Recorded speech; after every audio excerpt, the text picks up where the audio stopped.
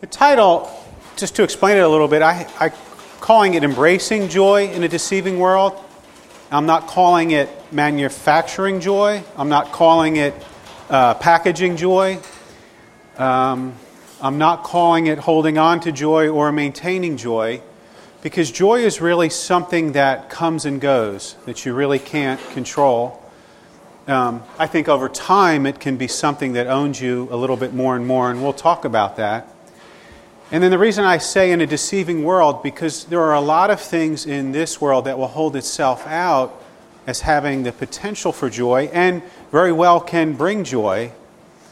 But it's so easy to be deceived and pulled towards things or try to control things as a way to package or maintain or hold on to joy. So it's just a subject in our culture because it's often about the American dream, or if you work hard, you can achieve it. There's just a lot of deception about getting the life you want, and that's within your control. So that's the title, Embracing Joy in a Deceiving World. Here's the big idea for tonight, kind of an overview. Accepting the fallenness, and when I say fallenness, I mean this: the trials, the troubles, the suffering, the sorrow, the death that's in this world that we weren't made for. Okay, we were made for a different world. Accepting the fallenness of this world softens you, it awakens you, and it helps you to turn towards the Lord in surrender.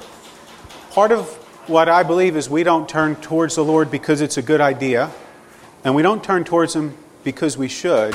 We often turn towards Him as a last resort. And a fallen world is a good place to really meet Him and to turn to Him. So the big idea is accepting the fallenness of this world in a way that softens you and awakens you and helps you to turn towards the Lord and surrender. And then that helps you to deepen relationship with Him. Letting a fallen world impact you, letting it soften you, letting it change you, letting it till up that hardened heart. Letting a fallen world impact you initially makes joy harder. Probably at 22, 24, 26, 28, I thought I knew what joy was. And really it was my wife having a miscarriage that was the first intrusion into, other than marriage, we had only been married a couple years at that point. That wasn't enough of an intrusion yet into my manageable world. But her miscarriage was the first intrusion in my adult life that I really began to think this world is not in my control. Things don't happen exactly the way you want. And that began to open our hearts and help us to welcome the fallenness of the world. But after she had a miscarriage, for a number of years, we felt sorrow or sadness or even grief over our own sin. We felt it a little bit deeper, a little bit more real, because we had spent most of our life trying to avoid that, trying to find the American dream. And so as we opened our hearts and began to simply welcome that the world was more fallen than we had admitted, joy in some ways became harder. And I'll talk a little bit about why. But as we endured in that, as you let the fallenness of this world impact, and you stay open to what I would call the joy of the Lord, and the joy of the Lord is, He does want to grace us and kind us now, give us kindness now, but His joy is, it will all be set right, and it's all over, will be overcome. His joy in some ways is more future than present. And as you're open to that whatever good, whatever joy, whatever happiness you experience in this world is like an hors d'oeuvre or a foretaste of future glory, the more you see it that way, the more it will impact you. But that's the joy of the Lord, is it will all be set right. And you can taste hors d'oeuvres of that. You can taste moments that really help remind you that you're made for beauty, you're made for goodness, you're made for joy, but you can't control that. But the joy of the Lord is, it is coming in fullness one day. We're not there yet. The kingdom is coming, is the joy of the Lord. So, however, as you let the fallenness of this world impact you, and you stay open to the joy of the Lord, you can learn to celebrate God's creation and meaningful connection with others as a foretaste of future glory. Real joy is just simply celebrating God's creation. We'll talk about that. And then really letting the beauty of relationship impact you. That's joy, celebrating His creation and then experiencing deeper connection with the Lord and others. That is what brings us joy. And I'll talk a little bit about that. Before I talk about that, I just want to help you just remember and reconnect with, in this world, especially in America, we really believe in a manufactured joy, and we're often after that. Here's what Eugene Peterson says. He says, one of the most interesting and remarkable things Christians learn is that laughter does not exclude weeping. Christian joy is not an escape from sorrow. Pain and hardship still come, but they are unable to drive out the happiness of the redeemed. A common but futile strategy for achieving joy is trying to eliminate things that hurt. Get rid of pain by numbing the nerve ends. Get rid of insecurity by eliminating risks. Get rid of disappointment by depersonalizing your relationships. And then try to lighten the boredom of such a life of buying joy in the form of vacations and entertainment. The enormous entertainment industry in America is a sign of the depletion of joy in our culture. But that kind of joy never penetrates our love, never changes our basic constitution. Essentially, what I want you to begin to think is the problem in America is we don't want to sorrow, we don't want to feel the weight of a fallen world. We want to keep ordering our lives in a way that we get around that, and Eugene Peterson put good words to that. But as you learn to welcome the fallenness of the world, that is a welcoming of sorrow, a groaning of difficulty, and really, sorrow and joy go together. The scriptures say this, weeping may go on for the night, but joy comes in the morning. Those who plant in tears will harvest with shouts of joy. When you order your life in a way to avoid pain, you actually rigidify your heart. You solidify your outer man. And that keeps anything from penetrating you. Probably the most classic example or a real caricature of this would be your very Christian who can't really admit any sorrow, any difficulty. Every other word out of their mouth is a Bible verse, and yet you wouldn't want to have dinner with them if your life depended on it. Because their life is not permeable. You can't speak into them. It's not a reciprocal relationship because they're ordering their life in a way where I'm not in control, so I'm going to try to avoid all the pain that there is, and they don't realize that shuts their heart down to all of life. Not just pain, but joy and laughter and all the other good things that are in life. So I want you to think the first step really to real joy, to deep joy, is a surrender. That life is not in your control and that you will experience fallenness no matter how hard you try not to. And what that does is soften your inner man and makes you more receptive. I want you to think of this passage in this context. This is Luke 13. It says this. About this time, Jesus was informed that Pilate had murdered some people from Galilee as they were offering sacrifices at the temple. Do you think those Galileans were worse sinners than all the other people from Galilee? Jesus asked. Is that why they suffered? Not at all. And you will perish too unless you repent of your sins and turn to God. And what about the 18 people who died when the tower in Siloam fell on them? Were they the worst sinners in Jerusalem? No, and I tell you again that unless you likewise repent, you will also perish. And here's what Jesus is simply saying. Those tragedies that you can't explain, that you can't put into your box, that is not because someone did something wrong. It rains on the just and the unjust. And I'm not saying that God isn't sovereign and isn't in control. I'm simply saying we won't be able to explain everything that happens and put it in a box. And really what he's saying is what fallenness gives us is a general reminder that we're not in control and a reminder that we should keep turning towards the Lord. Unless you likewise repent is a turning away from our self-reliance, away from ourself, towards the Lord. And so he's simply saying, Jesus, in this passage, that the fallenness of this world, the things that happen that are painful that you can't explain, in a general way, disarm your self-reliance and help you to keep turning to the Lord. I mean, in a simple way, when something bad happens, it's kind of like, oh my God. Like it forces you to look up, to turn away from yourself. And so I'm just trying to build a case for welcoming the fallenness, seeing the fallenness. It should help you turn from yourself towards the Lord. It should help your heart to soften or to open up to Him. Right. Letting a fallen world impact you means you let pain move into your inner man and soften the hardness of your heart. This creates questions and confusions about who God is and if He will work all things together for good. I want to pause here and say this. Fallenness, unexplainable difficulty, those type of things too often do not help Christians question God well. We are too quick, even in good, gospel-centered, redeemed communities, we are too quick to offer cliches and to try to make people feel good. We don't let people sit in difficulty long enough that it really softens, changes, and tills up the hardness in our hearts. A simple little picture of that is in the story of Job, where he goes through tragedy that's unexplainable. It certainly has nothing to do with his behavior. He's a righteous man.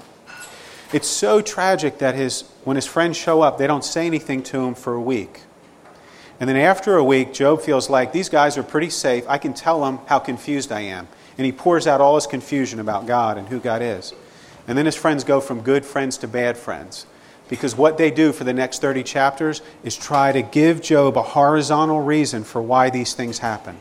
They try to put it in a box. And Job says this, "You can talk to me all day and try to get me to put this in a box, but I know this. I'm confused about who God is, and until He reminds me that He's really big and really strong, I will have no rest." And I read when God shows up in Job's story, and it's long after, believe me, those guys throw a lot of cliches at him for a long time that he fights off. In fact, at one point Job says, "You guys are horrible friends. If I had a friend in this situation, I would help them in their grief. I wouldn't try to take it away." So Job continues to let the fallenness impact him and question God. And then God shows up after about 30 chapters.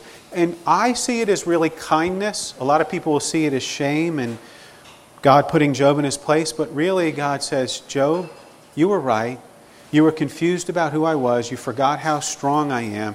And I just want to remind you that you were nowhere near where I was when I formed the foundations of the world. I really am in control." And then Job softens and changes. And we know in some ways that that's really kindness on God's part, because after that, God says to one of Job's friends, "If you go and offer a sacrifice to Job, and he prays for you, I will restore you, because you didn't speak rightly of me like Job did." God says Job did not sin in what he said. Job had the integrity to admit his confusion, to admit his fear, and wrestle with God for a long time until God showed up and reminded him who He was. And we don't have deep joy, and we don't have deep strength, because as communities we don't let people sit in pain long enough. And oftentimes we want to take their pain away because we don't want to help them carry it. And we don't sit with them and wait with them until God restores them. So, letting a fallen world impact you means you let the pain move into your inner man and soften the hardness of your heart. This creates questions and confusions about who God is and if He will work all things together for good. As you wrestle with God and question Him, it helps you to surrender to Him. In this process, He's growing up inside of you, giving you buoyancy to welcome all of life. All I'm really saying is we don't let the fallenness of this world prompt us to wrestle with God long enough that we end up surrendering to Him. Too often in our own minds, in our own evangelicalness, and our friends, we short-circuit the feeling of that pain and the questions and the wrestling that it brings, and we shut down to the deep work God wants to do. This is Philip Yancey's word. He says we go to God with questions, and He wants to give us more of Himself. I don't think we linger in our questions and our struggle long enough that we taste more of Him. Job clearly had an extremely large taste of who God was. And can I tell you something? I don't think he ever forgot that. And I don't think we wait long enough for that kind of impact from God. So, that's all to say this. Learning how to welcome the fallenness of this world in a way that softens you and changes you. It says this, our hearts ache, but we always have joy. They go together, sorrow and joy. So that's a backdrop to what I want to say. And there's one other thing I want to say. In this fallen world, there's two postures we can choose. One is active control.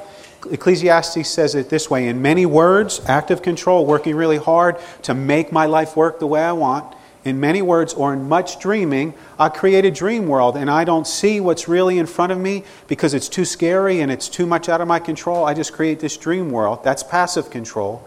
In many words and in much dreaming, there's foolishness. Fear God instead. The Lord is trying to bring us to a deep place of surrender where we really live a surrendered life, where we recognize we're not in control. And in that posture, we can welcome anything that comes our way, whether it's difficulty or joy. But the reason we don't welcome joy well is because our countenances are so focused downward and we're so trying to earn our life, or we're so turned away that we don't have a surrendered posture. Because here's what the Scriptures say, that every good thing that comes into your life is a gift from God. It's James 1:17. The joy you want, the happiness you want, you cannot earn that. That is a gift as much as anything else is in your whole life. And the reason we don't experience deep joy is we're spending so much effort turning away from the difficulty of life or trying to avoid it, that when joy comes our way, we're not able to savor and celebrate it. Every good and perfect gift is from above, coming down from the Father of heavenly lights, who does not change like shifting shadows. The fallenness of this world helps us to detach from our selfish desire to be in control, and it builds this posture. So with this posture built, I want to talk about two types of joy. What is joy? If we have this posture and we can welcome joy, what is it? The first kind of joy I want to talk about is forgetful joy. Forgetful joy is an experience of delight that comes from partaking in God's creation. This helps us to disregard our present reality as aliens and foreigners living in a strange land ruled by the accuser. Let me make them simpler words. I know there's some young families in Redeemer. I think when you have 3 young kids at home, it's one of the hardest seasons of life. All right? And you're regularly reminded that you're in a fallen world and that you're really not in control. You have 3 kids running around under 4. It's really clear you're not in control. All right? And it's really clear that the world is fallen. As beautiful as those 3 kids are, it's a clear reminder that the world's fallen and you're not in control. And so you do this. You plan a ladies' night out or a couple's night out. And you go out. And you go to Urban Standard or somewhere else where you can have a couple drinks. And you have a couple drinks, enough that you have a little buzz. And you begin to forget that you have 3 kids at home. Because you're laughing and you're enjoying fellowship and you're connecting with adults. That is forgetful joy. In that moment, you forget that this is a fallen world. All right? I'm going to follow up that story with a little bit more, but you forget in that moment that it's a fallen world. That's forgetful joy. Forgetful joy evolves from the simple pleasures God provides to help push away the weight of this fallen world. I can remember years ago, this is a simple little story, I like to have a cup of coffee in the morning because it's the clearest reminder that God's mercies are new every morning. All right? And it's funny, but honestly, like we live in time and space, and God mediates His grace in time and space. My cup of coffee is the clearest reminder. Well, that and the fact that my wife is still there every morning, both of those things are a clear reminder that God's mercy is new every morning.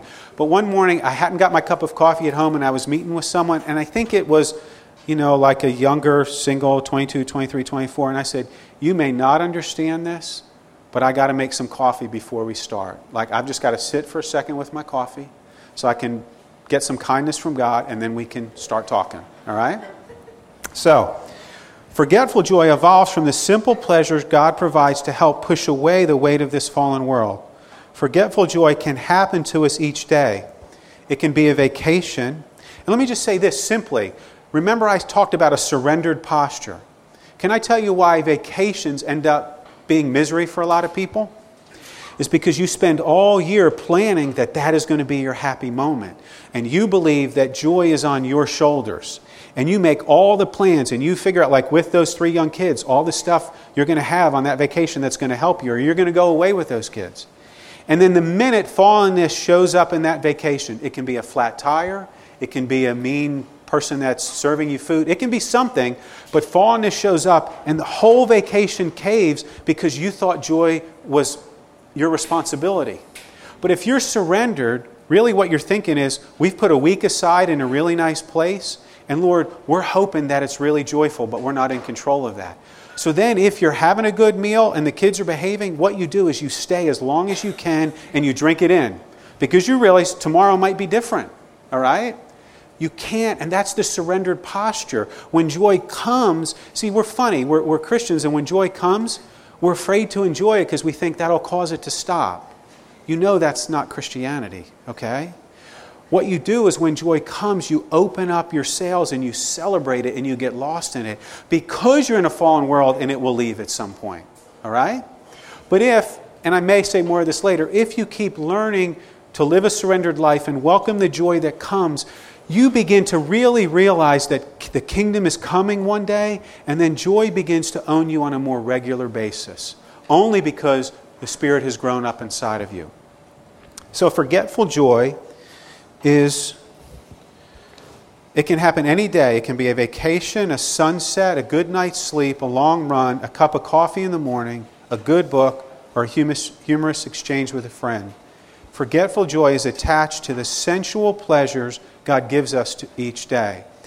Realize the same thing when you're surrendering. Instead of being hardened, your heart is softened so you actually can enjoy sensuality more. Do you know we're sensual beings and there's nothing wrong with sensuality? We're supposed to enjoy it and drink it in. All right? But if your heart softens, you're more open to sensuality and you can just enjoy it. You're not afraid of it. It says this, the prophet Nehemiah said to his people, go and celebrate with a feast of rich foods and sweet drinks, and share gifts of food with people who have nothing prepared. This is a sacred day before our Lord. Don't be dejected and sad, for the joy of the Lord is your strength. Go and celebrate with a feast of rich foods and sweet drinks, and share gifts of food with people who have nothing prepared. The joy of the Lord is your strength. If as a community you really learn that you're not in control and the fallenness of this world helps you to surrender that control, then your celebrations ought to really help you get lost in joy. And you should celebrate as a body. All right. The simple gifts of this life connect us with the Lord's kindness and help us forget the weight of this world. All right. Let me give you one other picture of this, and I want to just clarify something about it. This is Psalm 104. You cause grass to grow for the cattle. You cause plants to grow for the people to use. You allow them to produce fruit from the earth, wine to make them glad, olive oil as lotion for their skin, and bread to give them strength. That's Psalm 104. Dan Allender and Tremper Longman say this about that passage. To make them glad implies a degree of joy brought through the chemical effects of the wine. There are a number of degrees of intoxication, and the word in this passage implies a slight buzz, a small but pleasant change of mood due to the wine. The idea that God recognizes the sorrow and desperation of living in a fallen world and provides for an occasional oasis break in our desert journey is not a commonly held Christian perspective. I believe as you learn to welcome the fallenness of the world more, then the gifts that come into your life, you see them as a break from living in a fallen world, and you're able to enjoy them. Now here's where I want to take it a little bit further, because our tendency is to make those gifts idols. What a person does who's an alcoholic is he uses a good gift to flee from the pain of this world. And when we choose a good gift and we want to control it and use it to flee, then that thing ends up owning us. Longman and Allender go on to say this. Pleasure is meant to prompt us to praise God. Whenever we use pleasure to flee, we usually indulge to the point of oblivion. We overdo the pleasure to accomplish the desired end, which is escape. But pleasure that is full of praise has a boundary, an acknowledged limit that allows the heart to taste pleasure while also whetting the appetite for more. Now, that's a lot of words, so I'll go back to our example. Remember the young couples or the young mothers that are out, and they have a little buzz, and they really realize or forget that they're not in a fallen world, and they're really enjoying it. But none of them uses that alcohol to flee, so they're not numbed out, all right? And as they say goodnight, and they head back to their car, there's some sadness, because they realize there's 3 kids sleeping at home, and they're going to wake up tomorrow morning. And what they begin to feel is this: that was a taste of heaven. Oh, my Lord, that is going to be so sweet. Lord, thank you for that gift. That acknowledged limit, where it's a buzz and not getting drunk, it whets the appetite for more. It helped me get lost in the joy of the evening. It was a gift to have some forgetful joy. But because there was an acknowledged limit and I didn't use it to flee, there's some pain, a little sorrow as I head to the car. And here's my prayer. Lord, keep giving me gifts. Keep giving me hors d'oeuvres that help me to wait for the full course meal. It's something that whets the appetite for more. Does that make sense? All right. That's forgetful joy. The other type of joy is connected joy. This type of joy comes to us in more meaningful relational encounters with the Lord and others. It is a fuller taste of joy because it goes beyond the sensuality of physical pleasure. Experiencing physical pleasure is a joy, but there's a deeper joy. It goes beyond the sensuality of physical pleasure and touches us in the depths of our soul. Connected joy is contentment from experiencing an intimate touch from the Lord that reminds us He has not forgotten us and that we will one day see Him face to face. You will show me the way of life, granting me the joy of your presence and the pleasures of living with you forevermore. I'll just give you an example of connected joy. It's 2 friends who, grew up together, go to college together. One of them gets a job and the other one doesn't for 8 or 9 months. And they talk through that and they pray about that and they go out for dinner because the second friend gets a job. And as they talk about that and celebrate that, the friend who gets the job weeps and softens a little bit because she says to the other friend, your patience with me, your endurance with me, help me to wait. And that joy is more than just the meal because there's relationship involved and we're primarily relational people.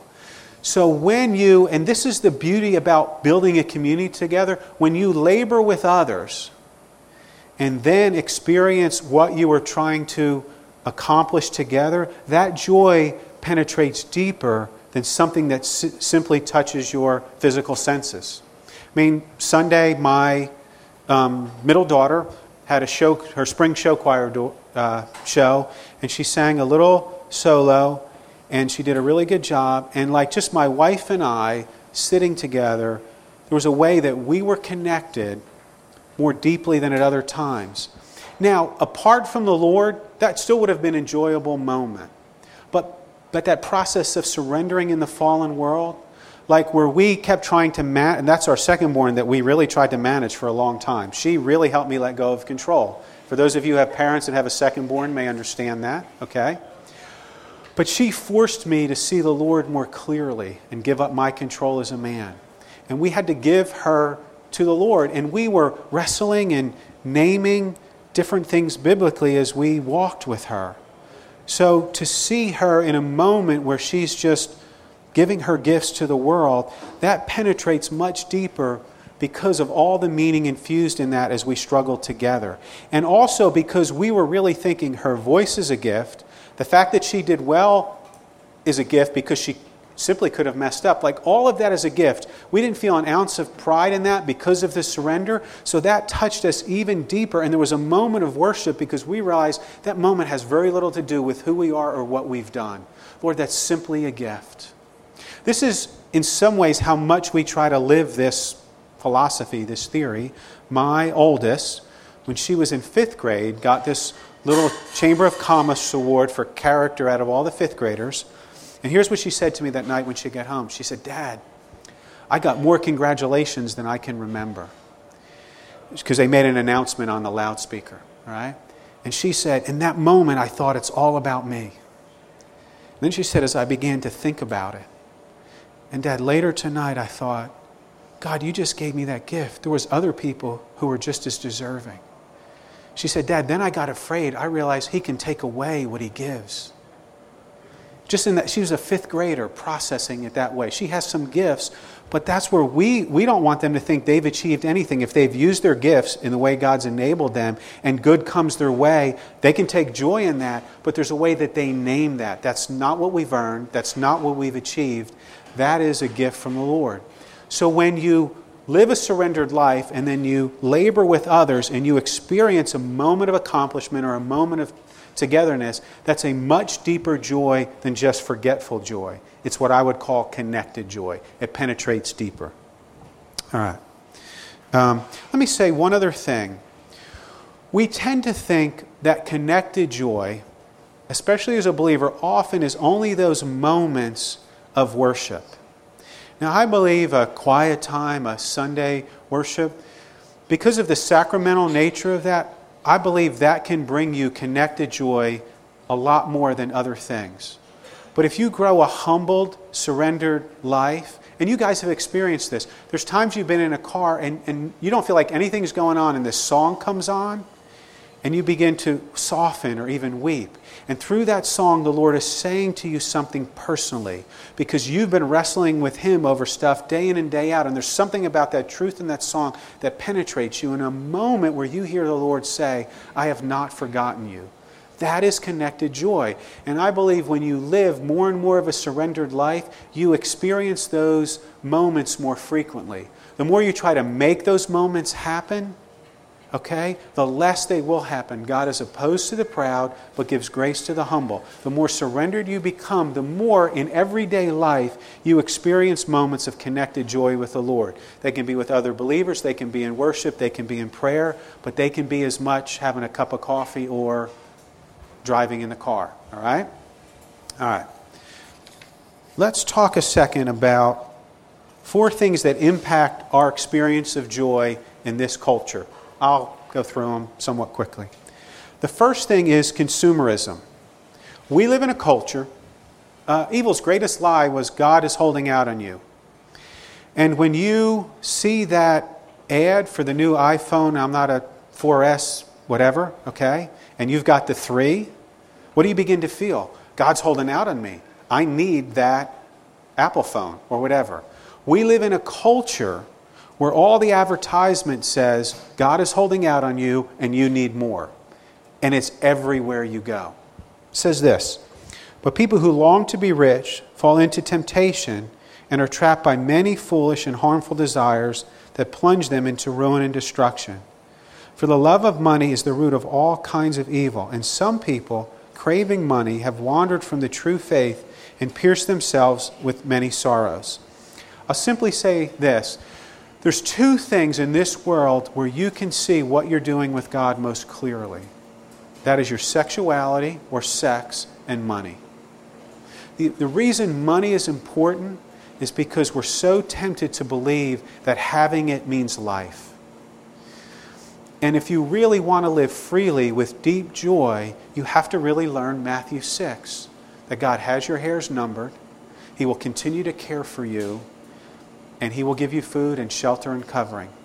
You really have to challenge the fundamental lie in our culture that money is power, money is life, you need more of it. I can remember when this was years ago, and I was doing a sermon on consumerism, and I was going to paint my house. And as I began to plan on painting my house, you know what I dreamed of? I needed a big ladder for this one side of the house, and I began to check the ads in the Sunday paper and see when big ladders were on sale, okay? And then I thought, I need a spray gun. And I began to think of all the things I need. And then doing this sermon, I was convicted, and I thought, I don't really need all those things. In fact, I know people who have those things. And if I ask to borrow those things, I'll connect with them. They will become part of painting my house. And when I go over to pick it up, we'll talk a little bit. It will increase community. And that's exactly what I did. That was about 14 years ago. Do you know how many times I would have used that ladder or that paint gun since then? Not once. That would be sitting in a garage that would need to be bigger than it is right now if I was more owned by consumerism. So that's a fundamental lie that you need more and you need more money to get it that I think actually robs your experience of joy. The more you're realizing that however you're working, like that is simply the way God is providing for you. Your hard work is not providing for you. Your ability to work is what God gives you. That job He gave you, the way He blesses that company, that's all a gift, and you just have your hands open and you're receiving it. And then you want to learn to put money under you and it serve you, and it's not up here and you're living in fear of it, always needing more of it. There's a way it can be below you because of that surrendered life, and then joy comes to you as a gift more and more and more. So consumerism is one thing that I think robs our experience of joy. Let me read this quote. The culture of consumerism is not just possessing things, but doing so with such frequency, volume, and unquestioning routine that those very things, as well as the values with which they are laden, actually possess us. Consuming becomes the central fact around which all of daily life revolves. Consumer culture warps our sense of identity by selling us on the notion that we are what we own. It legitimizes our greed, and it dispenses with the notion that being a person of virtue involves self-restraint and discipline of the appetites. Consumerism wars against our souls. Realize consumerism says there are no limits, there are no boundaries. The Holy Spirit can grow a self-control in you that helps you really enjoy without going towards numbness, and so then you really get lost in the gifts that come to you. All right, so consumerism, lack of enjoyment with God's creation. I think it's one of the fundamental mistakes we make in a very urban culture. We simply don't spend enough time outdoors. All right? This is Mary Piper. She says this: I think the natural world has great power to heal and restore broken families. Children need contact with the natural world. It's an antidote to advertising and gives them a different perspective on the universe. Looking at the Milky Way makes us feel small and yet a part of something vast. Television, with its emphasis on meeting every need, makes people feel self-important and yet unconnected to anything greater than themselves. Creation has a way of opening us up and expanding our soul. The world and the immediacy of the world tends to shut us down and constrict us. Nature opens us up and makes us more receptive. I read that book. It's from Nancy Piper, The Shelter of Each Other. And she talked about not spending time outdoors as family and things like that. And I decided to become an urban camper. And we go to like Oak Mountain Park, and I have electricity, but we sleep in tents. And at a lot of the state parks, our cell phones don't work. And here, this was back when, years ago, my wife was still homeschooling, I would take my 3 girls away so she could plan for the weekend. And I wouldn't have cell phone coverage. And what I would do was just be with my girls. And the way nature opened me up, like their beauty, their softness, the glory of my 3 daughters impacted me more. And this is no lie. It totally surprised me. The first Sunday as I was packing up the tent, I simply began to weep, because I realized how much of my daughters I had tasted because nature had opened me up so much. And I think the fact that we don't rest and spend time outside in nature, it constricts us, it shuts us down. Remember the scriptures say this: For the creation of the world, God's invisible qualities, His eternal power, and His divine nature have been clearly seen, being understood from what has been made, so that men are without excuse. The heavens declare the glory of God, the skies proclaim the work of His hands. I simply, for many of you know, Red Mountain Park opened up, and I have a road bike, and I'll go down to Oak Mountain State Park and ride my road bike. It was amazing. I don't have a mountain bike, but I've been looking in Craigslist for the last 4 or 5 weeks for one, okay? If any of you got a good mountain bike you want to sell for about $50, I'm in. But I borrowed my daughter's mountain bike to go try out Red Mountain Park.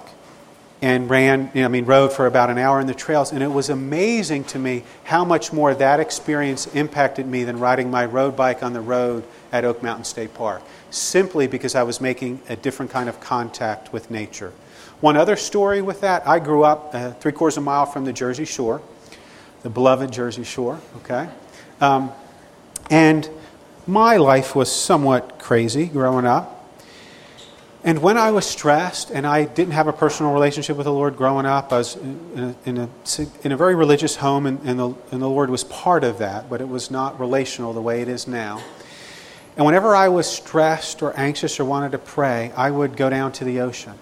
I didn't know why back then, but I would go down to the ocean and walk and walk. And there was something about the largeness of the ocean that said, you can rest.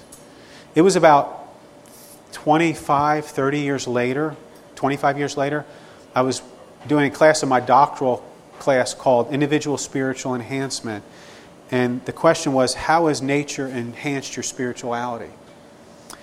And what I began to remember was after I was converted my freshman year in college, the first thing I did when I came home was go down, after a year of being converted, was go down to the beach and walk along the beach. And I wept and wept and wept as I walked along the beach. And I didn't know why. And it was doing that class about 15 years later at that point that I realized why. Because for the first 18 years of my life, the way I knew that God was large and that He cared about me was by walking along the ocean. And the kindness of that somehow gave my heart stillness and spoke to me in a way that provided some protection in life until I knew God intimately or personally. So I would just say this, our experience of joy is minimized because we don't spend time outdoors enough. And when it's nice out, you want to eat outside and be on the deck and run and walk and do whatever you can. It's just in some ways a lost art in an industrial culture, a non-agrarian culture. All right, one other thing is this, and I've kind of said this, but half-hearted celebrations, all right? We do too many half-hearted celebrations. If any of you know Dan Allender, sometime you've got to listen to him talk about half-hearted celebration in church potlucks and what they should really be like, okay? Because he's really good, much better than I could describe it, all right?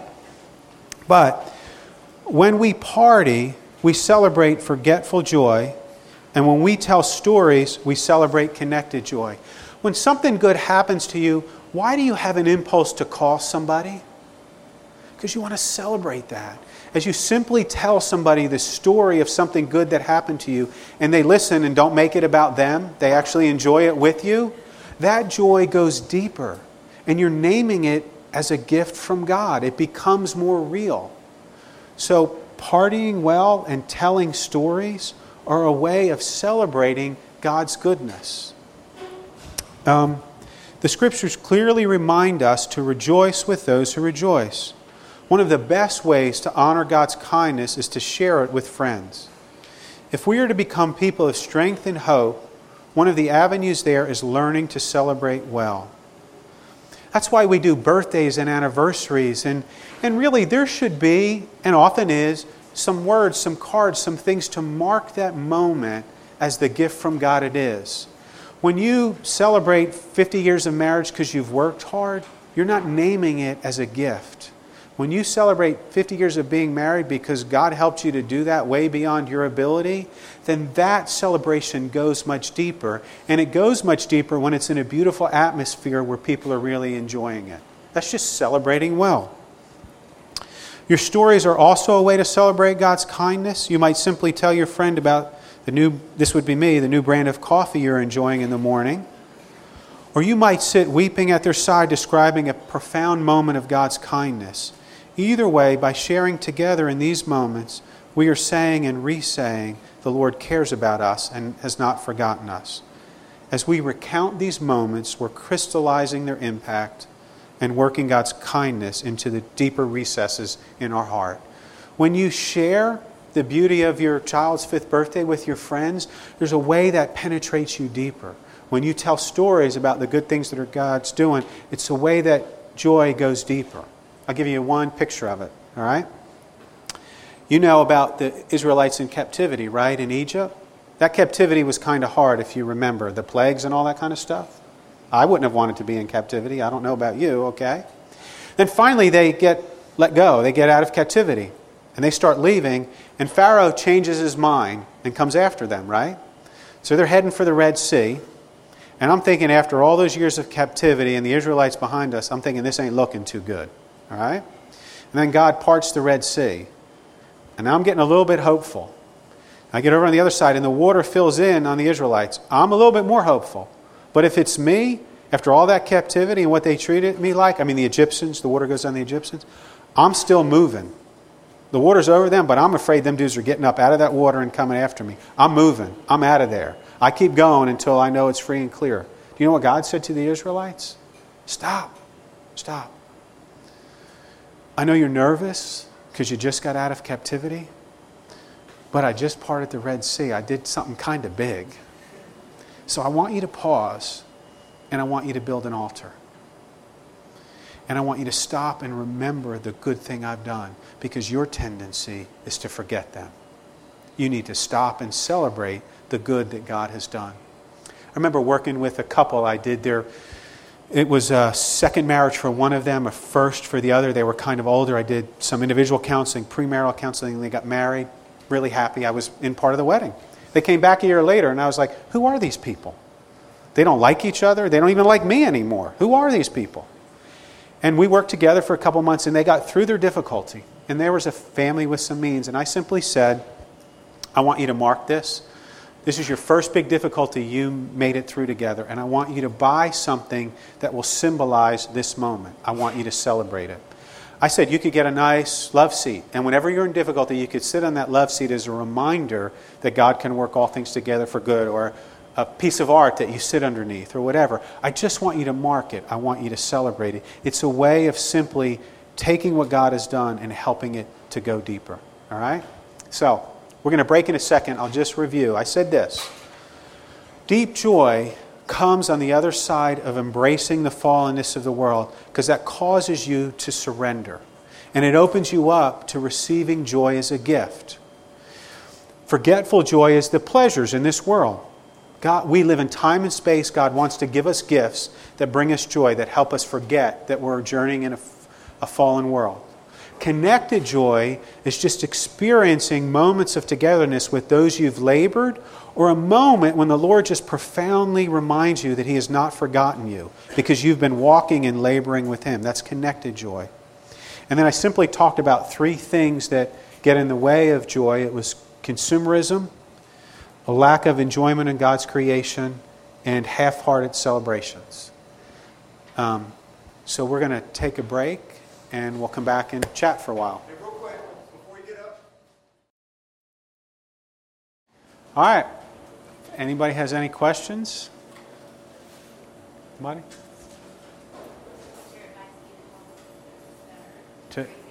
Yeah. Good question. So, I'll repeat the question. And remind me if I don't, because sometimes I get caught up and forget. Question is, if Job's friends didn't listen well, how do we listen well and care for somebody in grief? Is that the... Yeah. Let me say this. Here's the funny thing. The hardest thing to do is to sit with somebody in grief and not say anything. And oftentimes we're talking because we feel uncomfortable. That person's feeling uncomfortable. I've worked with a number of people in grief, and they are so vulnerable and they get so beat up in their mind. Don't minimize sitting with them, and if you listen to them and you simply say back to them what they say and say, I could understand how you feel that way, even if that feels crazy. Because something inside you will want to take that away, but let's just suggest you listen to them, and mostly what you do is listen and sit with them, and you don't say a lot. You're slow to speak and quick to listen. And you leave, you're actually feeling worse because it feels like you didn't help them in their grief. But they feel better because they gave you some of it and you just took it and you walked away with it. And now you're having to pray for them differently because you're more impacted by what they're carrying. I think that may sound crazy, but I think the most simplest way is to fight the tendency that I must make them feel better, I must say something smart, I must take it away, as opposed to let me help them shoulder it, Let me help them carry it, and let me wait with them for a different day. And the more you have a posture where you can wait and you don't have to speak, that's when you'll find some words that actually are helpful. But the more you have to speak because you're nervous and anxious and you don't want to feel what they're feeling, the less those words will impact them. So that's someone asked about a good book or reference, and I'll just about that during the break. On our website, daymarkcounseling.com, we have resources and a reading list. And I have a Grief, Suffering, Sorrow, and the books are there if you're interested. The best book I love on this subject is Gerald Sitzer. The title of that book is A Grace Disguised, How the Soul Grows Through Loss. He's a thoughtful, humble man. It's a beautiful book. He lost his mother, wife, and daughter in a car accident and writes about it. It's a beautiful book. So, any follow-up, or is that's all right? Anybody else? Any? Let me say one other thing. I'm sorry. Just to go back to connected joy, let's say you wait with that person well, and even over time, like you're really a good friend who helps them shoulder the grief, and then when they are feeling joy, you're there too, that will be a much more connected joy because you were really part of helping them get there, walking with them there. So, go ahead. The two types of joy you described, they're both pretty easy to understand how that's an experience of joy. What do you do with the counterintuitive kind of joy that James talks about? He says, consider it all joy when you face trials and sufferings of many kinds. How does that understanding of joy fit into kind of what you described? Yeah. The question is, how do we think about the joy James talks about in chapter 1 where he says, count it all joy when you encounter various trials? I would say even in that is an eschatological joy, a future joy. I don't think we're supposed to act joyful in trials at all. I don't believe that's what that means. Because what difficulty does, and it's some of what I talked about, a Christian trial is not pass or fail. A trial that comes your way is under God's sovereignty, and that isn't to cause you to fail. And I wouldn't say you could even get a direct purpose on why it's come. But what will happen is a trial brings to the surface what is nasty or funky in your life, okay? And you see it more clearly. That's the impurities coming to the surface, the trial of fire. And then that falls away, and what you have left is self-control and peace and love and joy. You have more character, but you will only see that in hindsight. So that type of joy, and I think the way I talked about joy, if you're living a surrendered life and if you have a deeper trust in the Lord, what you're able to do in those moments when you come in difficulty, you're able to just do a better job of welcoming it. And in our culture, in our words, instead of saying, count it all joy, I would say, welcome that joy, embrace it, accept it, don't fight against it, knowing that it can produce love, joy, peace, patience, and you will only see it as a result. So I think you will only see the joy that comes in trial when you look back. I don't believe you'll see it as you go through it. And whether, a trial can be as grave as like Gerald Sitzer, who lost 3 people in a car accident. Like, he never has to call that moment good or that event good.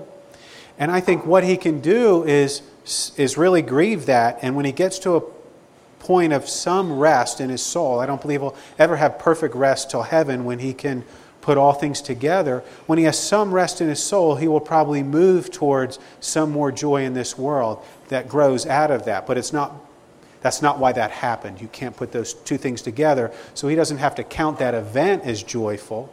But consider all joy is the Lord can do something in these difficulties, and after he's done it and you look back, I think you'll enjoy that or take joy in it. So that's how I would answer it. All right. Yeah. Do you see a difference in the word joy and the word contentment? And if so, what are they? That's a great question. Do I see a difference in joy and contentment? I'll say this. I think I would put contentment with rest, and I would probably put joy with pleasure. I would say in joy, I think there's just some more sensual pleasure. It impacts your senses a little bit more. It lifts your spirits a little bit more. I think they're very similar biblically, but that would be the difference, I would say. Contentment is more about rest and peace, and I would say joy just has a different taste of pleasure in it. That's how I would differentiate it. Anybody else? Yeah.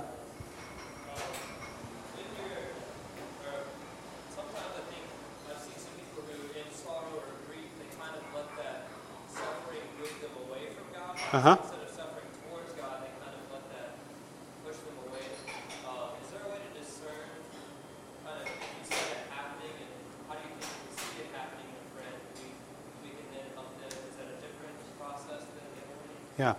The question being, in suffering or difficulty, we can actually move away from the Lord instead of move towards the Lord.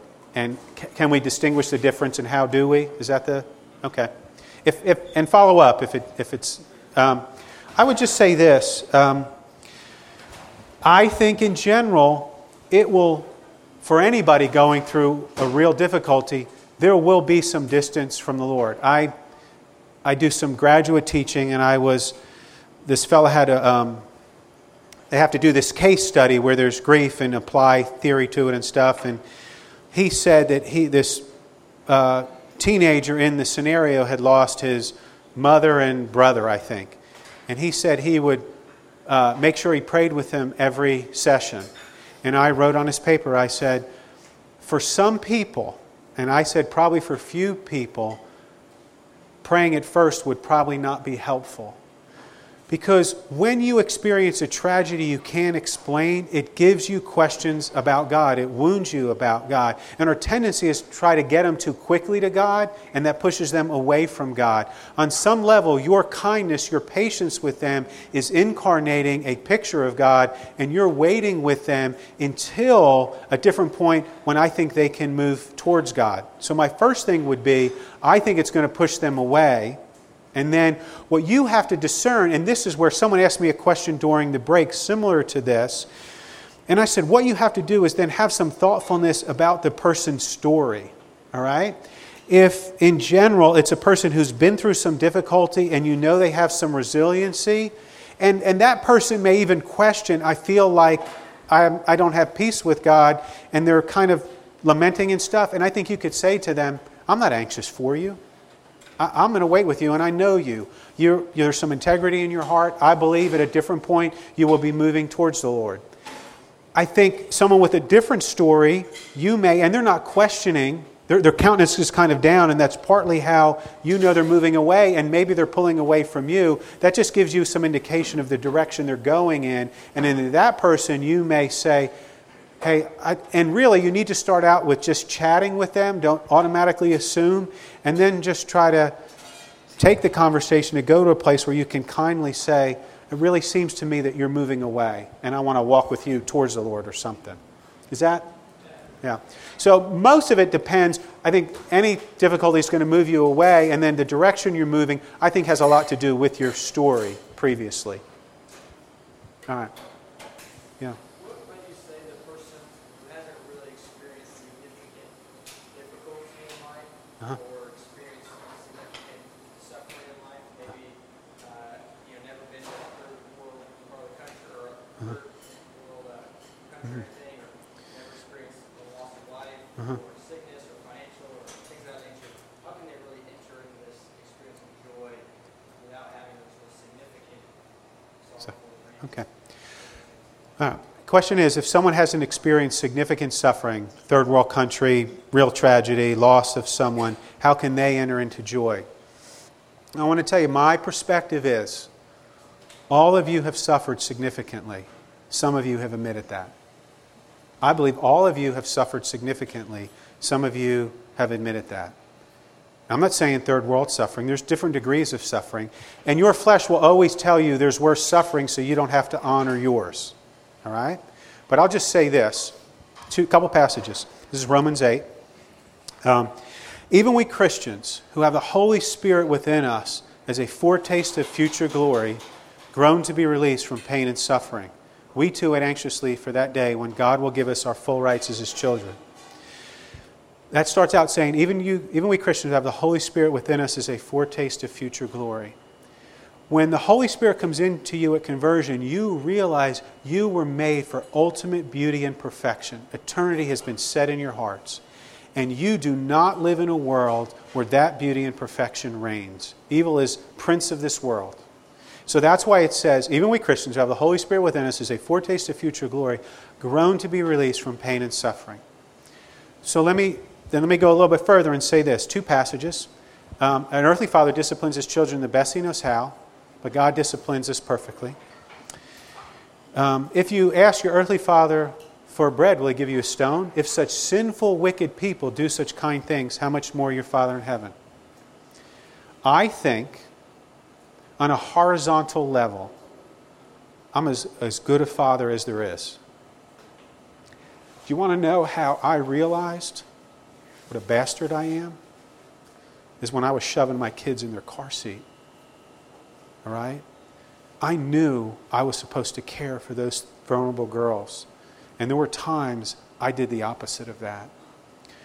For what you were made for, perfect relationship, perfection, every parent, every family falls far short of what you were made for. Each of you has experienced enough suffering that it could soften you if you admitted it, if you welcomed it, if you accepted it. There's plenty of suffering. Now, that's way different than people in other cultures. In general, there are some people, honestly, in this culture, in a home ripe with abuse, where it's actually worse because they're in a culture where it should be recognized, where people should have protected them and all of that. And that suffering could actually be worse than the catastrophe of something that happens in a third world country because it's processed way differently. And that makes sense. Has that answered your question at all? All right. And let me say one other thing about why I say, if you haven't welcomed that suffering, why you can't experience deep joy. My particular understanding of the human heart is that sorrowing well is the doorway that refines your inner man, that opens your heart. These 2 passages. Sorrow is better than laughter because sorrow has a refining influence on us. And then it says this in 2 Corinthians 7, we'll never regret that kind of sorrow. It helps us to turn away from sin and seek salvation. There is a refining or a turning in sorrow. And that turning is from self-reliance to the Lord, to trust in something bigger. Blessed are those who mourn, for they shall be comforted. And sorrow isn't just tears.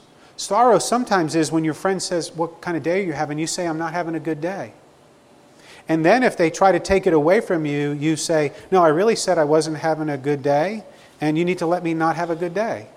Okay? Like, let me be big enough to not have a good day. Let me sorrow my day. Don't take it away from me, okay? Something like that. Anyway. But sorrow doesn't mean just weeping. It's a whole, and this is at a different time I could define different types of sorrow in that, but sorrow is what changes us because in the moment of where we've stopped striving and our arms are open and we're saying, Lord, hold us, care for us, this world is too big, I'm vulnerable, I can't protect myself, that is where He is growing up inside of you. Another passage, we have this treasure in earthly vessels, that the surpassing greatness of power might be of God and not of ourselves. We're afflicted in every way, but not crushed, perplexed, but not despairing, struck down, but not forsaken, always carrying about in the body the dying of Jesus, that His life might be manifested in our mortal flesh. When you let difficulty open you up and you kind of keep your eyes on the Lord and you're trying to turn towards Him in it, that's where, as I was trying to say earlier, He speaks to you, He comforts you, you're sorrowing, you're welcoming that trial, and that's really what gives you buoyancy in this world. So just to redefine why I say, if you've not welcomed the sorrow in your life, you won't do deep joy. In fact, if you haven't welcomed the sorrow in your life, you will not be alive with a rich passion. I wish I had the quote here, but this guy recorded all the emotions of Jesus in the Scriptures.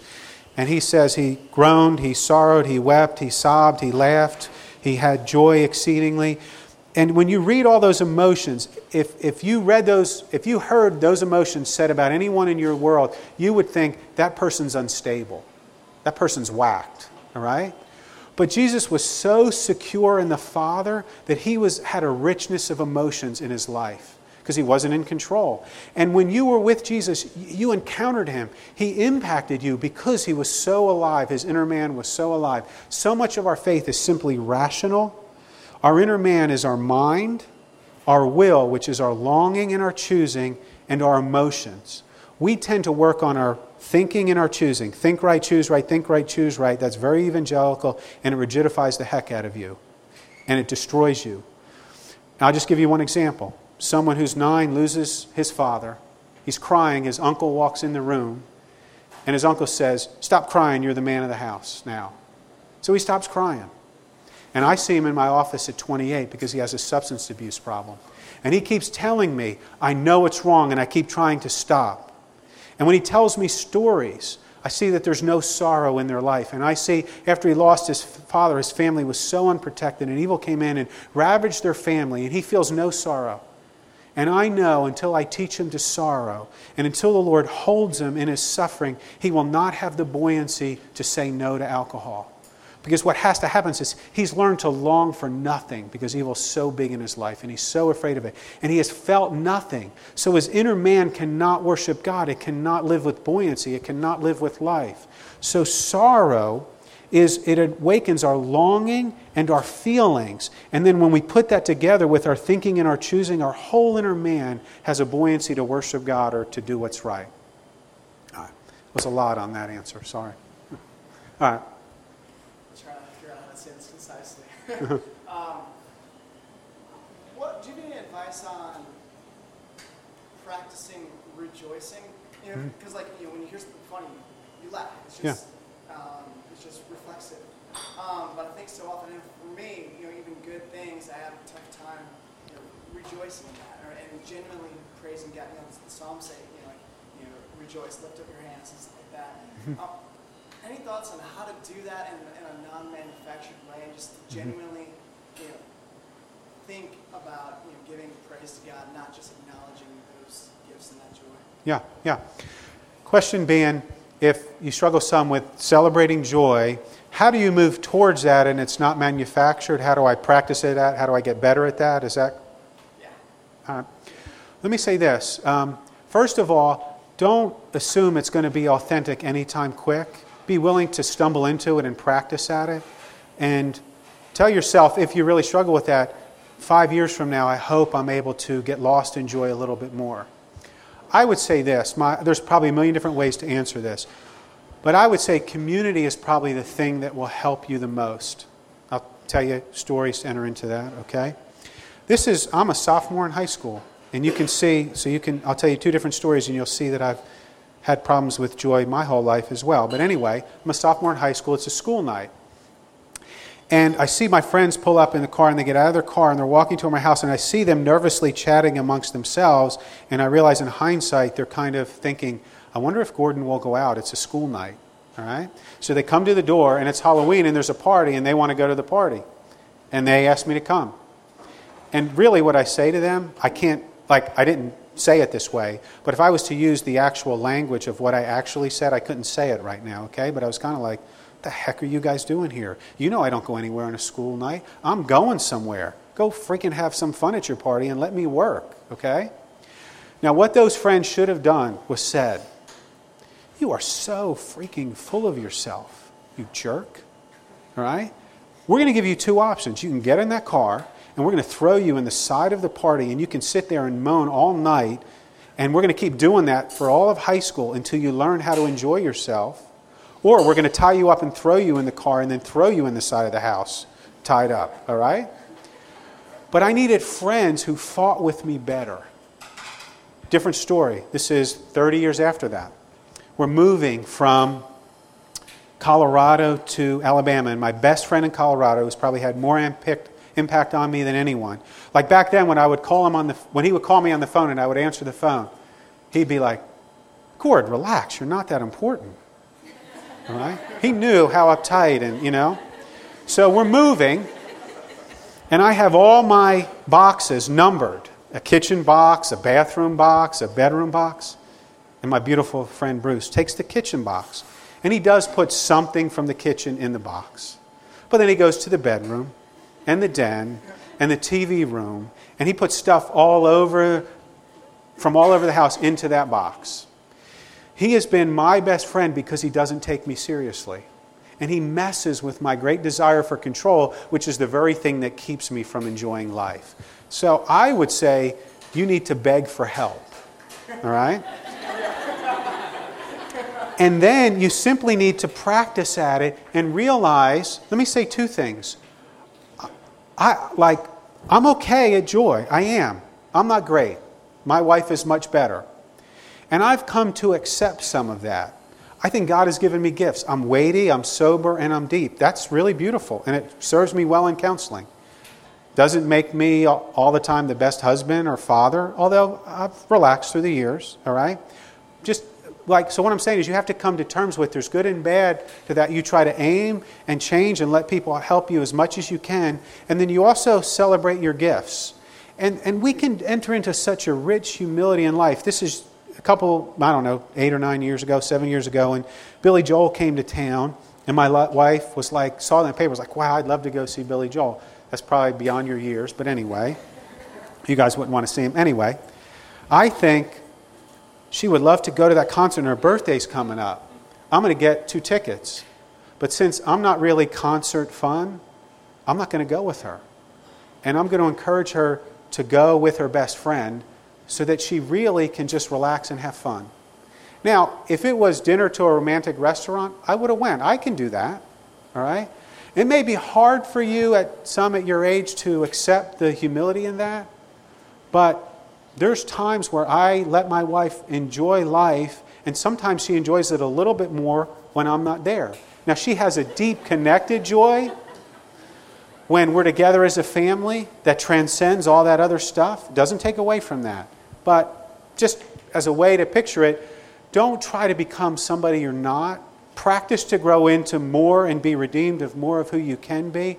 But don't forget your gifts, celebrate them, and know that we're good and bad as people. We're fallen. I'm human. I can't do all things. Some things I do well. Other things I don't. Can I ask a follow-up? Yeah. Clarification?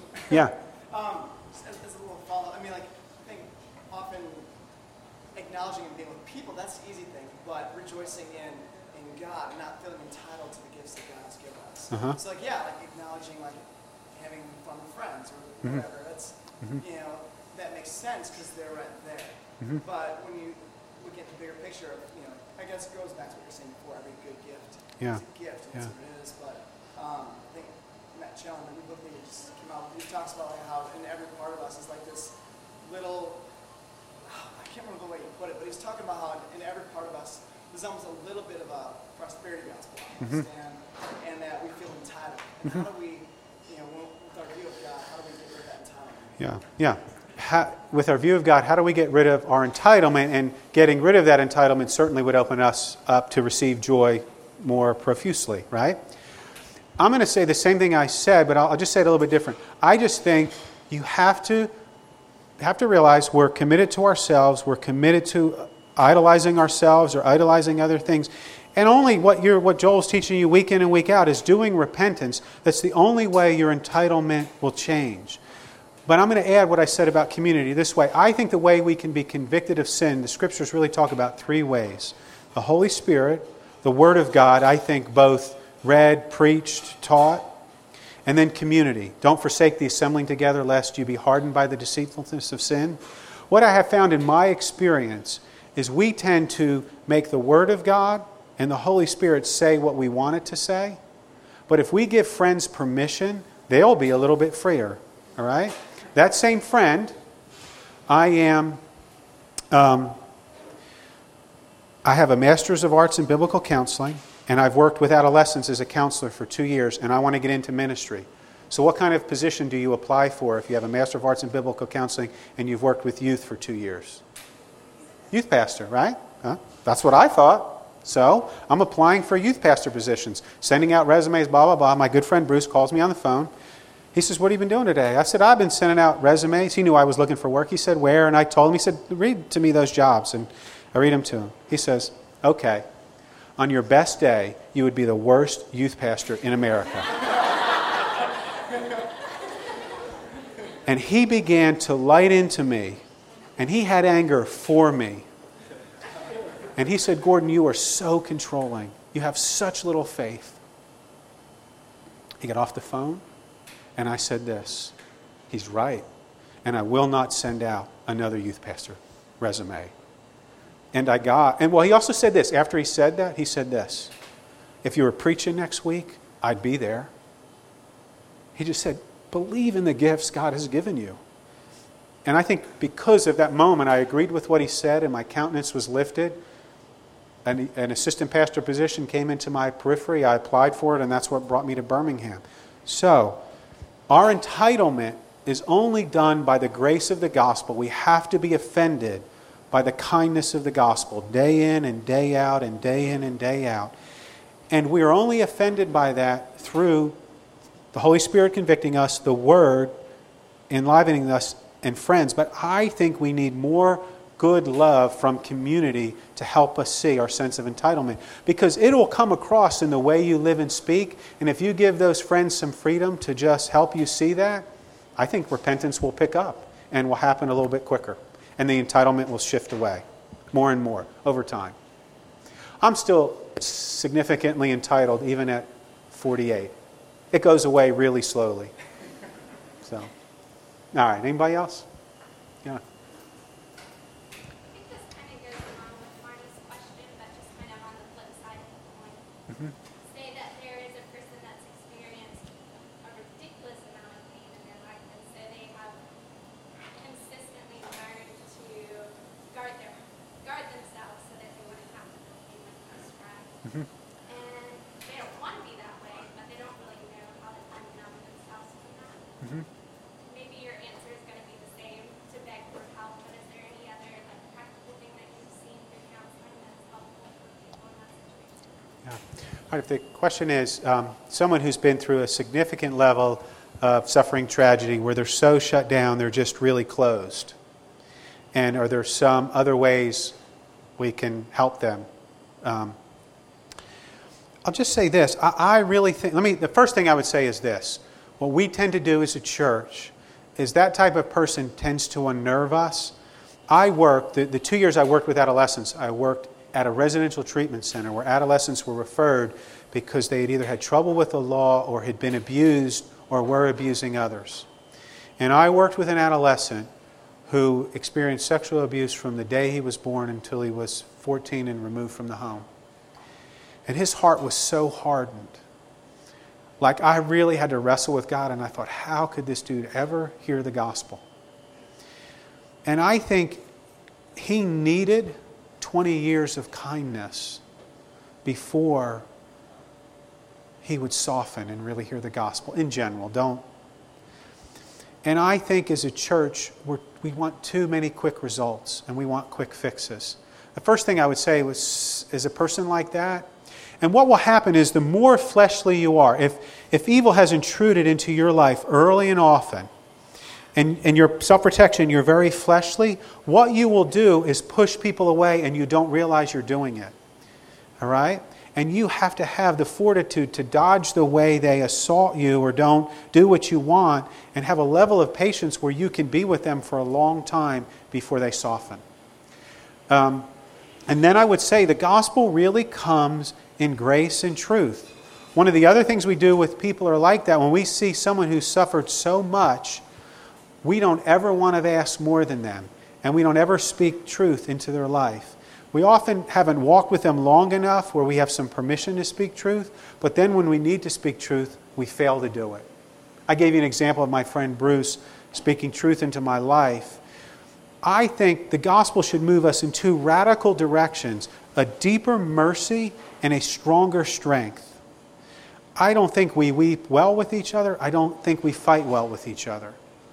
And so I think there's a way in wisdom to be with a person like that where you wait with them, and then there's a way where you begin to see some of their cracks, and you can speak kindness into that, but you can also speak truth that helps awaken them. A hardened heart and a darkened mind needs some truth spoken into them that will wound them, but help them awaken to what's more. I don't know if that, Again, I just think our great failure is we won't wait with people long enough in some ways. Anybody else? Yeah. In the case of a married couple, say one of the divorce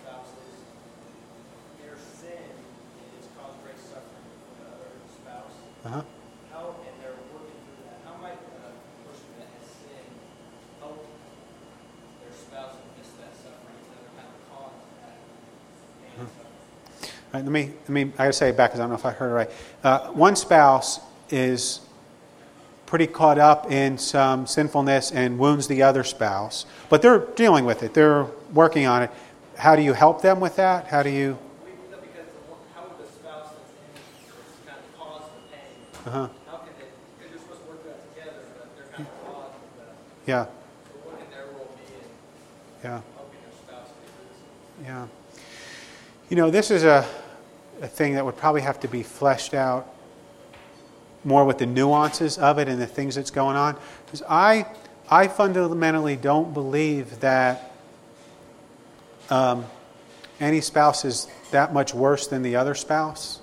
And so I would say this, in general, pathology attracts pathology. You tend to marry someone like you even though they look really different than you. I'll give you a simple example of my own marriage. All right? I was hyper responsible, as I've talked a little bit about in a very rigid way. My wife's favorite song before we got married was Girls Just Want to Have Fun. She seemed significantly irresponsible. I looked, out of my self-righteousness, like the better person, but neither of us were really that good. And we spent a lifetime figuring that out and becoming kinder to one another. Okay? So in general, I think, now this is in general, there's always exceptions, pathology attracts pathology, and oftentimes someone who seems like the worst sinner, as they really begin to change and soften, something happens where this other person realizes they're a lot worse off than they were. That often happens. Okay? Now, in a case where there's an exception, where it's outside the general rule, how would I encourage that other spouse? I think this. I would just encourage them, like Jesus, for the joy set before you, you endure the shame, the suffering, the difficulty. And you really have to have a future focus, a sense. And I really think God can minister to you in your heart that there will be a different day where that person will not be that same person. And that will be a deep day of connected joy where we have suffered together for that moment. And in that moment, I will hear God saying, well done. And that's what I'm suffering for. So, That could be in this life, not just talking about. yeah, amen. Yeah. Now, I believe both. I believe we can experience real redemption in this world. That's both inner, where we have more love, joy, peace, patience, and self-control. And then we also experience outer redemption. I am much wiser. I order my life a lot better now than I did 30 years ago. So inside I've changed, and outside I order things better. So my life is a lot more beautiful. There's a lot more sense of the kingdom in my space. It's still broken. It's still fallen. But my experience of God's beauty is much richer, because of the inner redemption and the outer redemption, or sanctification and wisdom. That's inner redemption is sanctification, outer redemption is wisdom. All right. I have a question, I guess, regarding, it seems she talks about being clothed, Uh-huh. close yourself off for an experience. I'd like for you, I guess, to talk a little bit about someone who, they tend to go the opposite way. Uh-huh. They're actually really open about the tragedy, and in some ways it creates, there's a negative effect in that way as well. Yeah. Does that make sense? Yeah, perfectly. Yeah. I'll say it this way. One way we can deal with tragedy is to be self-protective, close down. Another way we can deal with tragedy is to be self-absorbed and make it all about us. Yeah. And that person will keep experiencing tragedy and one day realize it's not all about them because they're in a fallen world. I mean, simply time will do that. I'll answer it this way. If the way you have to love that type of person, a self-absorbed person, is the way you would love anybody, with a measure of grace and truth, mercy and strength. And then you just have to begin to get some wisdom in their story and learn how to be subversive in the way you relate to them. So, again, and I'll just say this, in general, it should always be 3 steps kindness, 1 step truth. And so there's some kindness, and then you say something in a winsome way to help them realize that they're self-absorbed, and they bristle, and maybe they shoot back at you. And the first time they shoot back at you, you say, wow, I hate that that's impacted you that way. And maybe you don't go any further. And then the next time you go a little bit further. But the goal in relationship with them, same way with the person that shut down, is to help them see their self-absorption. And also, you're praying for that person. You're believing God to do things you can't see.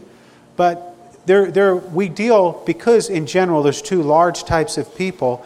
A person will go towards self-protection or self-absorption in the midst of tragedy. And we have both people in the world. Neither way is better. So, even like my wife and I was so self-righteous because I was so disciplined and attentive. And like in many ways, my wife was such a richer believer because she understood grace so much better than me. And her freedom just unnerved me and unnerves me still today. And there's really a richness to her faith that mocks some of my control, even though I would look like the more spiritual one at times. I'm really not. And not that you could even measure who's more spiritual, but anyway. All right, anybody else? Yeah, I think that's plenty.